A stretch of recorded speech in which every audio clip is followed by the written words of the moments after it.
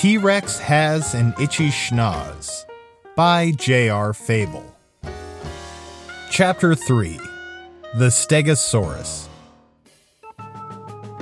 T-Rex walked from the great fields of grass to the great lakes of water, and he saw a dinosaur standing on the muddy shore with a row of sharp spikes running down his back. "Pardon me, friend dinosaur," T-Rex said, "but I was just admiring the many sharp spikes on your back, and I was wondering if you might use one of those back spikes to scratch my schnoz for me. Or you could even use all of your back spikes to do the scratching at the same time if you'd like, for my schnoz is very large and very, very itchy." But the dinosaur did not answer T-Rex's question. Instead, the dinosaur asked a question of his own. "Is this seriously it? Seriously?"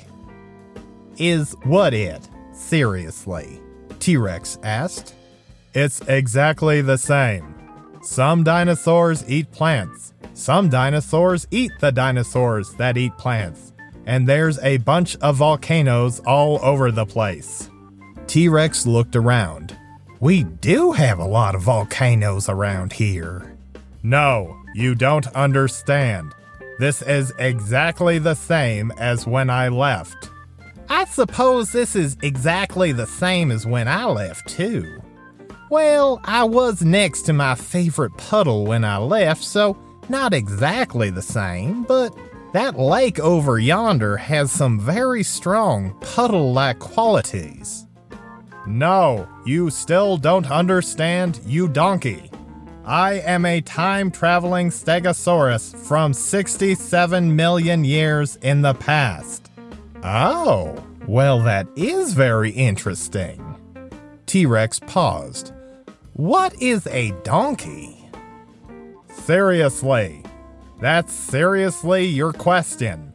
Nothing about me traveling from 67 million years in the past, or how I traveled from 67 million years in the past, or what life was like 67 million years in the past. You just want to know what a donkey is." "Yeah, I was also curious about all that stuff, but donkey is such a fun word to say. It's almost as fun as schnoz," T-Rex said. "By the way, have you ever said the word schnoz before? Because it is a hoot." But the Stegosaurus did not answer that question or even say the word schnoz so he could experience the good times for himself. Instead, Stegosaurus said, "Coconuts and twine. I made my time machine from coconuts and twine." "Cool." T-Rex paused. "What is twine?" Stegosaurus sighed a very long sigh. "Twine is... Look, it's just something that I invented, okay?" "Cool. And did you invent coconuts too?" Stegosaurus sighed an even longer sigh. "No, they just grow on trees. There is literally a coconut dangling over your head at this very moment." "Oh, so that's what those things are called," T-Rex said. "I always just thought those were tree rocks." And Stegosaurus then sighed the longest sigh of them all. "I was the first dinosaur to use coconuts for time-traveling purposes, though. Everyone else just sticks them in a pie." "Cool. What's a pie? And what is a year? And what is time? Also, you still haven't told me what a donkey is, so I'm just gonna assume it's some fancy kind of twine. And I'm not sure if you heard me ask you the first time, but I'm curious where we landed on you scratching my very, very itchy schnoz for me." But the Stegosaurus did not answer any of T-Rex's many, many questions. He just kept talking about how disappointed he was that Nobody had invented telephones or cars or little cardboard boxes filled with juice or cardboard or boxes or juice for that matter. Well, this is all very confusing, T-Rex thought, and also said out loud at the very same time. I do believe that if I hear even one more thing about time travel or twine or donkeys, my head will simply explode. Of course, T-Rex only meant that as a figure of speech and did not think that his head would actually explode. But T-Rex also thought that he really could not take any chances when it came to the possible explosion of his head. And so, T-Rex gobbled up that time-traveling Stegosaurus.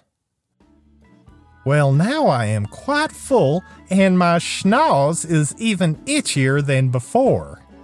I do believe that I must lay down on this muddy shore and take a nap to rest my very full belly and my very confused head and my very, very, very itchy schnoz. And so that's exactly what T-Rex did.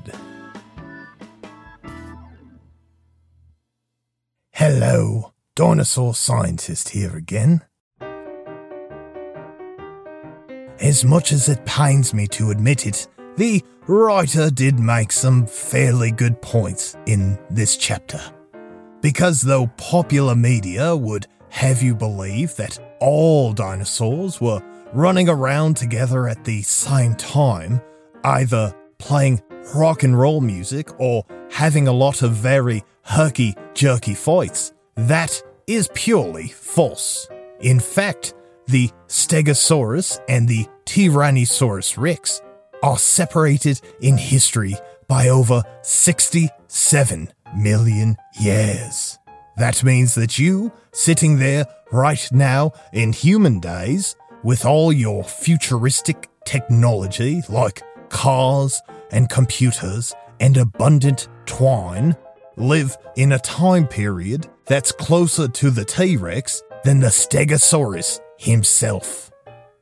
However, the writer was entirely incorrect in stating that dinosaurs invented pies. Dinosaurs did, however, invent muffins, which are an entirely lesser form of pastry than pie and do not deserve to be discussed in any further detail.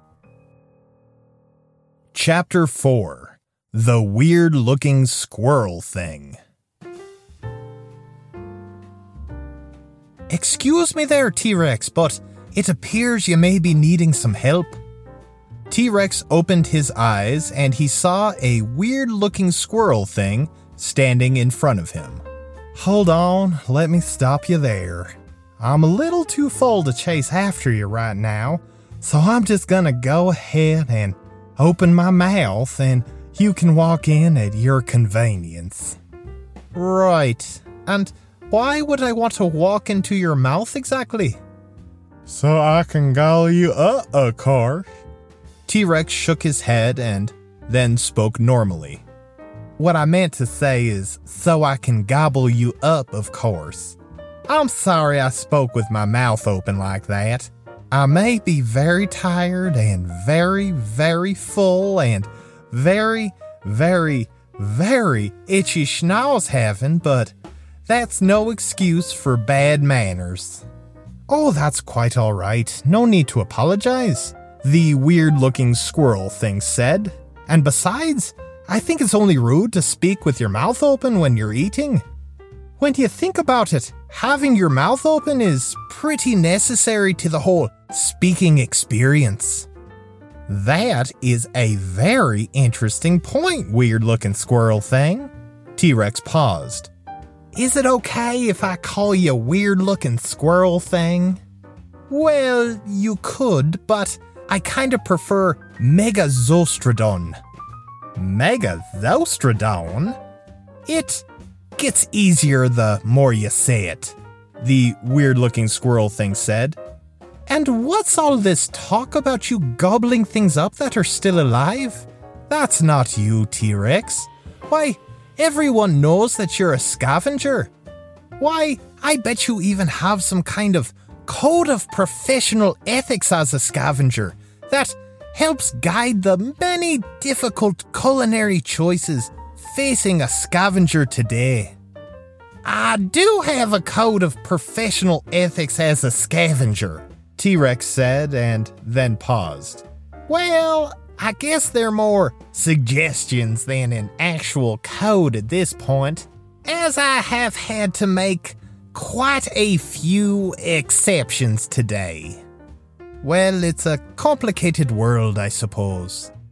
It is a complicated world. Why, just this very morning, I was splashing in my favorite puddle and saying my favorite word. And now here I am, lying on some muddy shore with a belly full of rude triceratops and time-traveling stegosaurus and a schnoz that is so itchy, I just don't know what I'm gonna do. Excuse me, you said you had a belly full of what exactly? It's not important. Fair enough, the weird-looking squirrel thing said. But if you're Schnoz, and that is a very fun way to say the word nose, by the way. Why, thank you, T-Rex said. I think it's fun, too. But if your schnoz is itchy, why, I'd be happy to scratch it for you. Are you serious? T-Rex asked and then paused. Wait, you're not just saying that so you can try and make me eat grass, are you? Why would I want to make you eat grass? The weird-looking squirrel thing asked. I mean, I eat grass all the time, and it is terrible. And you're not gonna say a bunch of confusing things about time-traveling donkeys, are you? No, and if it makes you feel any better, I haven't the foggiest notion of what a donkey is either. It is a very fun word to say, though, isn't it?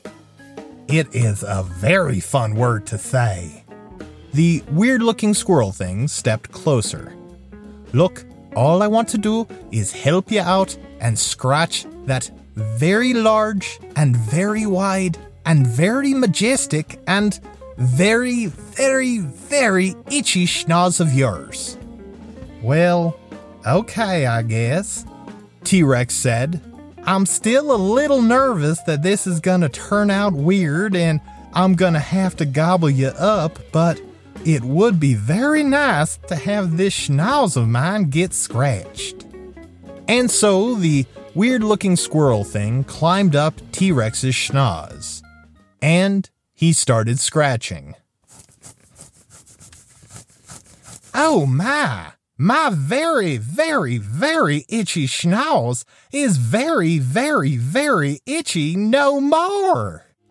And T-Rex was so happy that he skipped back home to his new favorite tree, and he splashed in his favorite puddle, and he said his favorite word.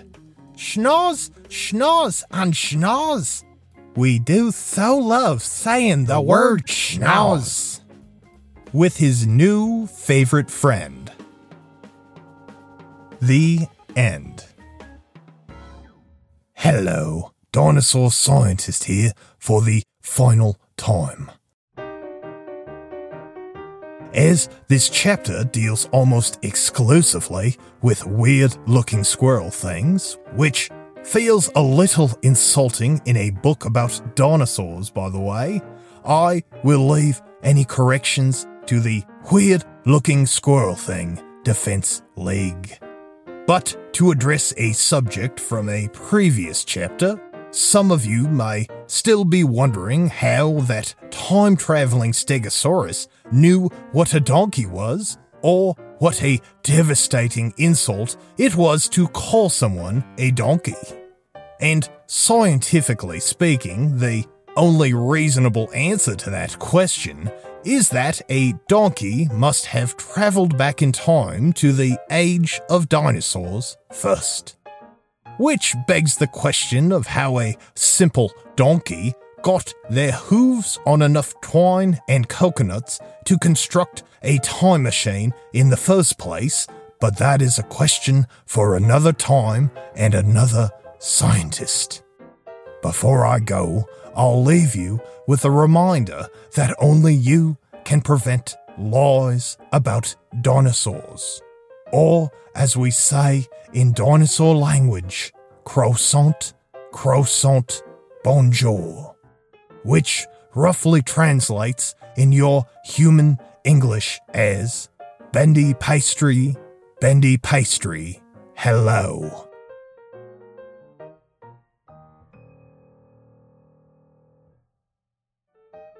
For this and other completely free children's audiobooks, please visit jrfablepresents.com. Music by Ease Jammy Jams and John Delly and his 41 Players.